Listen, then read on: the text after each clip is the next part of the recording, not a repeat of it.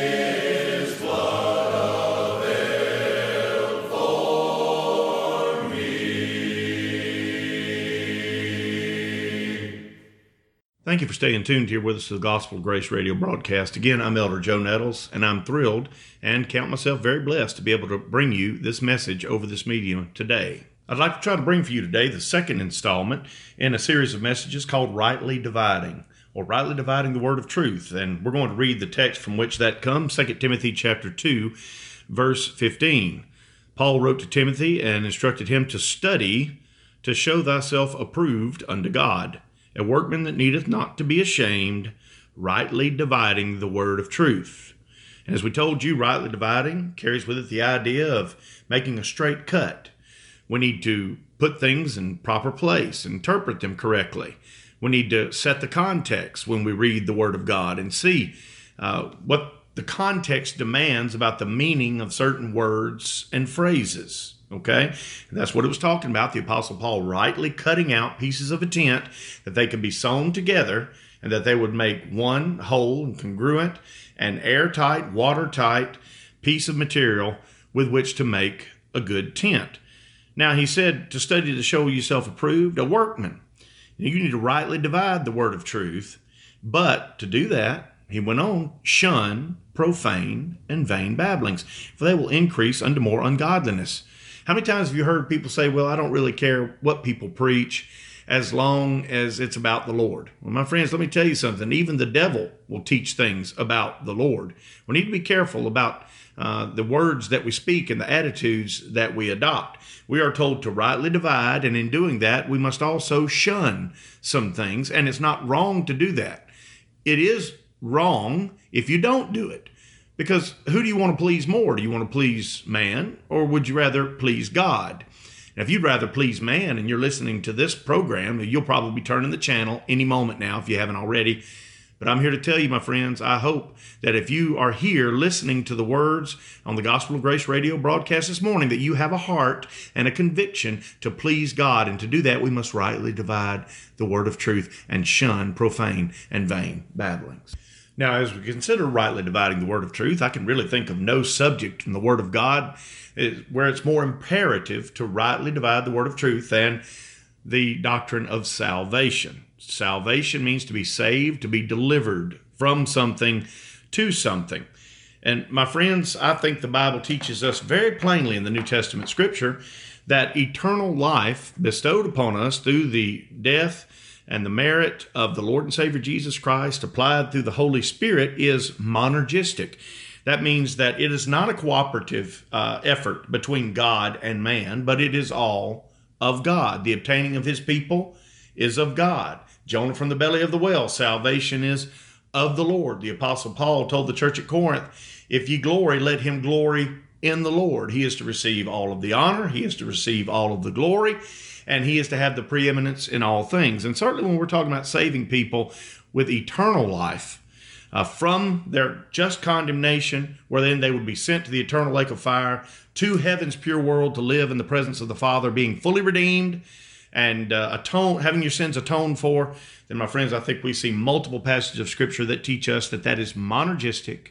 That is not some kind of prospect for us to opt into or opt out of. No, that it is done of the Lord and it is applied seamlessly and without fail to a people of every kindred, nation, people, and tongue, more than the sands of the sea and the stars of the heavens, according to our Lord. One of the first places we're going to that's teaching this is in Ephesians chapter 2. Ephesians chapter 2, verse 1, and you hath he quickened. That means he's made you alive. He did that, made you alive. Now, if you had to be made alive, that means what? You were dead. And you hath he quickened who were dead in trespasses and sins.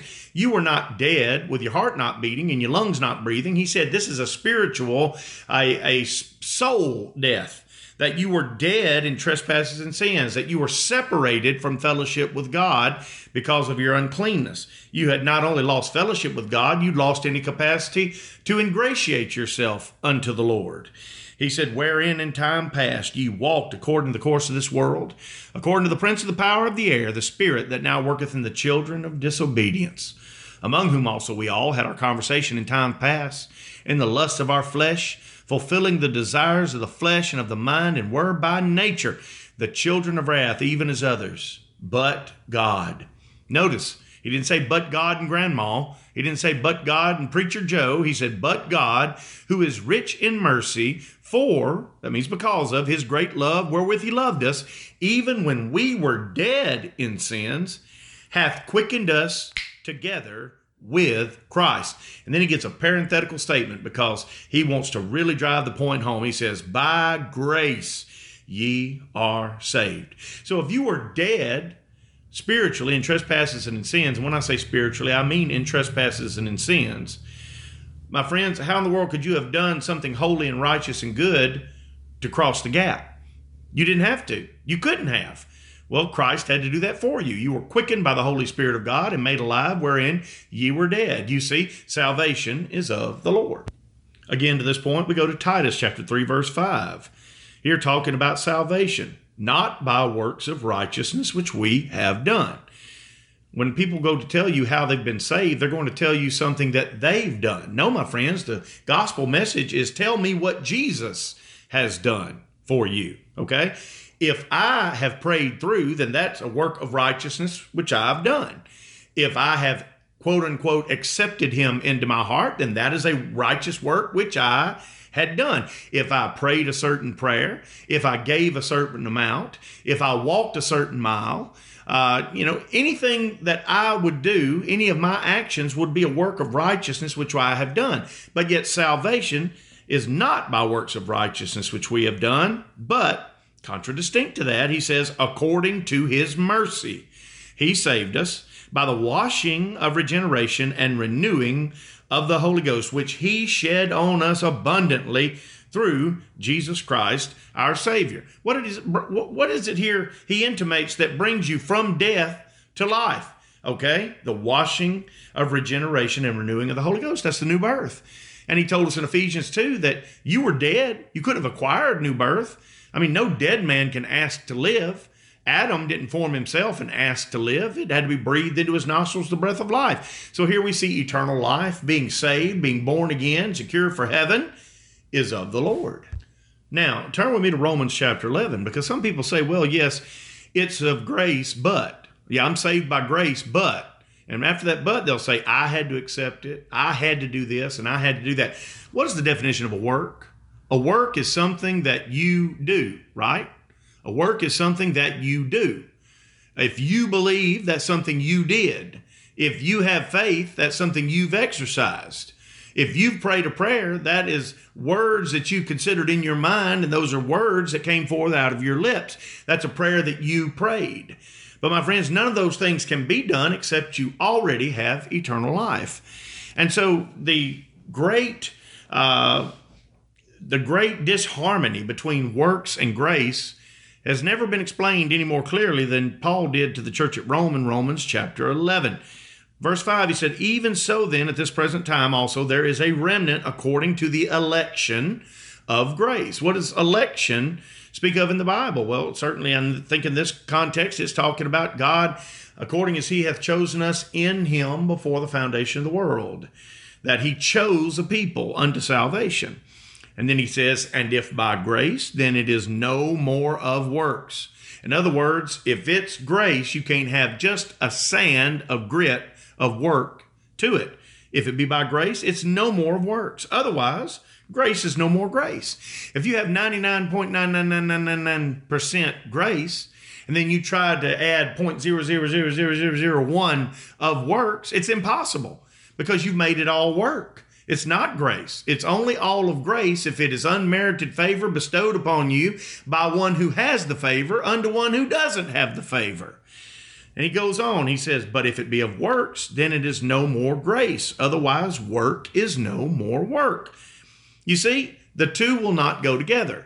So if you were saved by God, it was by no action, thought, word, or obedience that you executed. It was all of God, a monergistic work that he chose you before the world began, and he secured you in salvation. Paul spoke earlier unto the church at Rome in Romans chapter 8 about the strength of the electing grace of God and how it's not according to our works, so those works are completely out of it. Notice the equation here he gives us in Romans 8:28, this chain of salvation. And we know that all things work together for good to them that love God, to them who are the called according to his purpose. For whom he did foreknow. That means know before the world began and love before the world began. And that certainly doesn't speak of everyone, because I want you to notice who we begin with here, we also end with, okay? For whom he did foreknow, he also did predestinate. He goes on to say those that were predestinated, he called. Not the preacher called. He said he called. And whom he called, he also justified. And whom he justified, them, that means the exact same group that we began with, he also glorified. What shall we say then to these things? If God be for us, who can be against us? Amen? Notice the strength of the wording of the Apostle Paul unto the Hebrew brethren in the church. In Hebrews chapter 1, he said, God, who at sundry times and in divers manners spake in time past unto the fathers by the prophets, hath in these last days spoken unto us by his Son, whom he, God, hath appointed heir of all things, by whom also he made the world, who being the brightness of his glory and the express image of his person, and upholding all things by the word of his power, when he had, past tense, by himself, all alone, purged our sins all the way, sat down on the right hand of the Majesty on high. He's not speaking of this as an ongoing issue. He said he's already purged our sins. Now, if our sins have been purged in Jesus Christ, how is it that God would ever hold a sin against us? My friends, that just won't work. If Jesus has saved you are indeed, and heaven will be your home. The last passage that teaches that I'm going to address, there are many other passages we could go to, but for time's sake, we're just going to go to one more. Go with me to 2 Timothy chapter 1, talking about monergistic salvation, how salvation is of the Lord, that anyone who ever lives in heaven are going to be there only by the work solely of God the Father, God the Son, and God the Holy Spirit, and not because there was one bit of cooperation in you. Nay, my friends, to the contrary, the Word of God tells us that we would never have cooperated with God or His righteousness, and we never would have feared Him. So if you go to heaven, it's because the Lord has done it, okay? And that's the basis of all salvations that we read about in the Word of God. Again, remember, we're talking about rightly dividing the Word of God, is this eternal salvation that cannot be altered, cannot be changed. It was purposed before the world began. It was executed in Jesus Christ. It was applied, my friends, by the Holy Spirit of God in the new birth, and you will be preserved unto the end because of the electing grace and the preserving grace of Almighty God. So we read 2 Timothy chapter 1. Speaking of the gospel according to the power of God, okay, who hath saved us? He didn't say what the gospel hath saved. Oh, the gospel can save, and we're going to talk about that, but that's not under consideration here.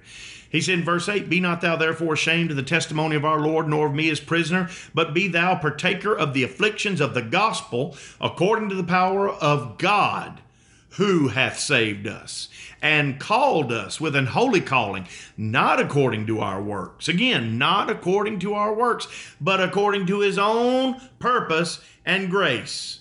Well, when did He figure that purpose and grace out? When you decide to give your heart to the Lord? No, sir, no, ma'am.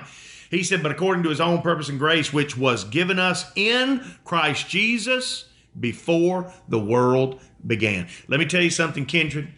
You going before a church of well-meaning people and with a heart of love, even with the greatest heart of love, saying, I accept Jesus Christ into my heart, my friends, you can only do that because He has invaded and taken over your heart, because He had purposed to do it before the world ever began. Do you love Jesus today? Then give Him the honor and the glory. And now let us rightly divide the word of truth. Now, if we want to get very elementary in the Word of God, examples that we must rightly divide the word of truth, when we're talking about saved, salvation, go to Acts chapter 27, verse 31, where Paul stood up in that ship and said to the centurion who was in charge and to the soldiers, Except these abide in the ship, ye cannot be saved.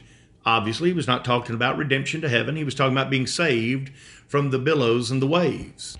Speaking of billows and waves, in Matthew chapter 8, verse 25, when the disciples rushed unto the Lord, who was asleep underneath in the belly of the ship, the disciples came to Him and awoke Him, saying, Lord, save us, we perish. Now, were they having a theological moment right there? Were they having conviction of their soul, or were they scared to death that they were going to sink in the waters? Obviously, they wanted their physical lives saved. You can't apply that to eternal life. You find the exact same concept in Matthew 14:13 when Peter began looking and paying attention, got his eyes off the Lord and looked at the waves and the tempest around him. He began to sink. And what did he cry out? Lord, save. He wasn't asking for eternal life. Certainly not. He wanted to be saved from the water. Now let's go a little deeper. Let's look at examples of salvation and being saved in the Word of God that requires our work, choice, or participation. The first place we want to go is Acts chapter 2, verse 38 through 40. And we know that Peter said unto them, Repent and be baptized, every one of you, in the name of Jesus Christ for the remission of sins, and ye shall receive the gift of the Holy Ghost. And then down in verse 40, he says, And with many other words did he testify and exhort, saying, Save yourselves from this untoward generation. My friends, when we get to heaven, will we be thanking God that we saved ourselves? Or, my friends, is he talking about saving yourself to heaven there? Friends, if that was possible, why do we even need the atoning death of the Lord Jesus Christ? You know, if you can save yourselves, how does that reconcile with the litany of scriptures we've already covered that shows us that salvation is of the Lord and not according to works of righteousness which we have done? Is it not a work of righteousness to save yourselves from this untoward generation, to sanctify yourself? Yes, it is. That's a righteous work. Well, my friends, obviously that can't be part and parcel of the obtaining of eternal life in Jesus Christ. But the words, the gospel that was preached that day is very effective in one whose heart has already been changed and the spirit is already possessed and heaven is already their home, for them to learn and to grow and to save themselves, to turn away from the sin and toward the righteousness. You see, that salvation was not speaking about saving from hell to heaven. No, that salvation is saving us from this untoward generation and the wickedness that abounds around us every day. Again, rightly divide the word of truth. Notice again the words of the Philippian jailer in Acts chapter 16. and brought them out and said, Sirs, what must I do to be saved? Notice he said, what must I do to be saved? And they said, Believe on the Lord Jesus Christ, and thou shalt be saved, and thy house. I don't think they were trying to confuse him. He wanted to know something he could do to be saved. He could perform, and they told him what he could perform to obtain the salvation under consideration. Now, friends, is belief a work? Well, in John chapter 6, the Lord Jesus Christ called believing in the Lord God a work. It's a work of God. It's something that honors God. And God works it in you. But my friends, we actually are the ones that do it. We're actually the ones that perform it with the Spirit that God gives us. So it's not obtaining for us eternal life. Oh, my friends, but his house was saved from despair and darkness and fear, and ignorance, through the power of the gospel, through being baptized into the Lord's church and having a nation, a kingdom of people of like mind and hearts to dwell with whom they could worship the Lord. Amen. They got saved. They didn't get saved from hell to heaven, but him and his family that night got saved from this untoward generation, got saved from thinking they had to carry about their own sin debt, got saved from all of the heathen idols and things that were set up around them and endangered them. No, my friends, they had some salvation, but it wasn't the obtaining of heaven that day. Let's look at another oft misunderstood salvation text. We go to Romans chapter 10, speaking about the word of faith. When you've heard the gospel and you believe it, but what saith it? And by that question, he's speaking about what saith it. What does faith testify of? Does faith testify of your works, or does faith testify of a work that's already been done? Okay, so again, verse 8, but what saith it? The word is nigh thee, even in thy mouth and in thy heart. That is the word of faith which we preach. Notice he wasn't preaching to get it into them. He's preaching it, and they see it and understand it because it's already in them, you see. That if thou shalt confess with thy mouth the Lord Jesus, and shalt believe in thine heart that God hath raised him from the dead, thou shalt be saved. Okay? Now, does that take your cooperation? Does that take an action or an effort on your part? Well, obviously it does. For us to believe in the Lord to the point that we will make a spectacle of ourselves before everyone who hates Christ, to be willing to use the energy to speak those words from our mouth. Those are things that we do. Again, it's the Lord that enables us to do them. He enables that. He gives that ability because he's already applied eternal life to us.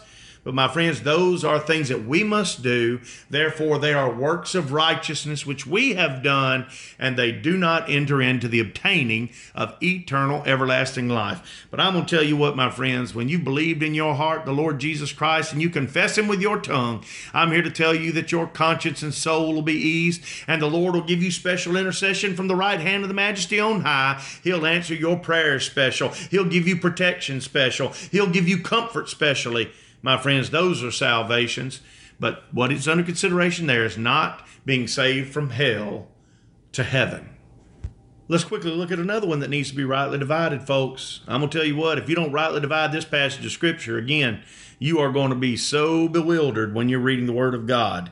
Here in 1 Timothy chapter 2, verse 15, speaking of a salvation the sisters can have. Now, this is a salvation the sisters can have that I can't have. Why? Because I can't bear children. 1 Timothy 2:15, notwithstanding, she shall be saved in childbearing, if they continue in faith and charity and holiness with sobriety. You see, my friends, if this is talking about eternal salvation, and all of us men, all the men have no hope of going to heaven. Balderdash, my friends, we know this salvation is something, a deliverance that has been being bestowed upon sisters when they faithfully raise their children. And what are they being saved from? If you look at the context, they're being saved from ministerial silence. They have a mission field. They have a pulpit from which to preach, and that pulpit is at home, not in the teaching ministry of the church when they gather together. No, that is to be reserved for the men. But the women have a special, powerful pulpit from which they preach, and it is in the presence of their dear children, raising and rearing them in the fear of the Lord day after day after day. They're not only saving themselves through childbearing, they'll also be a saving influence on their children if they've first been eternally saved by the work of Christ, and that's been applied in the heart. then, my friends, even those children, having already been born again, can be saved from the perils and the ignorances of this life through the teaching and the preaching and the belief. Yes, sir. The last salvation text we have time to look at today regarding salvation, we go to 1 Peter chapter 3, verse 21, where the Apostle Peter is speaking of baptism. He said, "The like figure whereunto even baptism doth also now save us." Well, there are some people said if you don't go through the baptistry at church, their church, no less, or if you don't go through some baptismal ceremony, whether it be sprinkling upon the head, which is not baptism, that's just wetting a head. That's not being baptizoed or being immersed and being wet all over. No, it's not. But even if you were, my friends, does that obtain for you eternal life? Or is it something that you perform wherein you receive a special blessing, a special deliverance, a special salvation? I'm telling you, it is temporal in nature, not eternal in its efficacy. Why? Because he said of baptism, even baptism doth also now save us. I believe that now save means here in time. This is where we receive the salvation of baptism. It enters us into a fellowship with like-minded Christians where we can rejoice in the kingdom and the teachings of Christ. And he went in this parenthetical statement and made very plain, it's not the putting away of the filth of the flesh, but it's the answer of a good conscience toward God. You see, if God has spoken peace into your conscience, then that's the answer you ought to give him back, is to be baptized. But you being baptized, my friends, isn't doing anything to take away the filth of your flesh. You being baptized isn't doing anything to give power behind your conscience, showing it that you're not burdened under your sin debt anymore. No, Jesus did that. And because he did that, we ought to be baptized and avail ourselves of that salvation. Do you see, my friends, the necessity for rightly dividing the word of truth? We began with all these texts that teach salvation is fully, wholly of the Lord, and it's not at all according to works or works of righteousness, which we have done. And then how do we reconcile it with all these that we've read?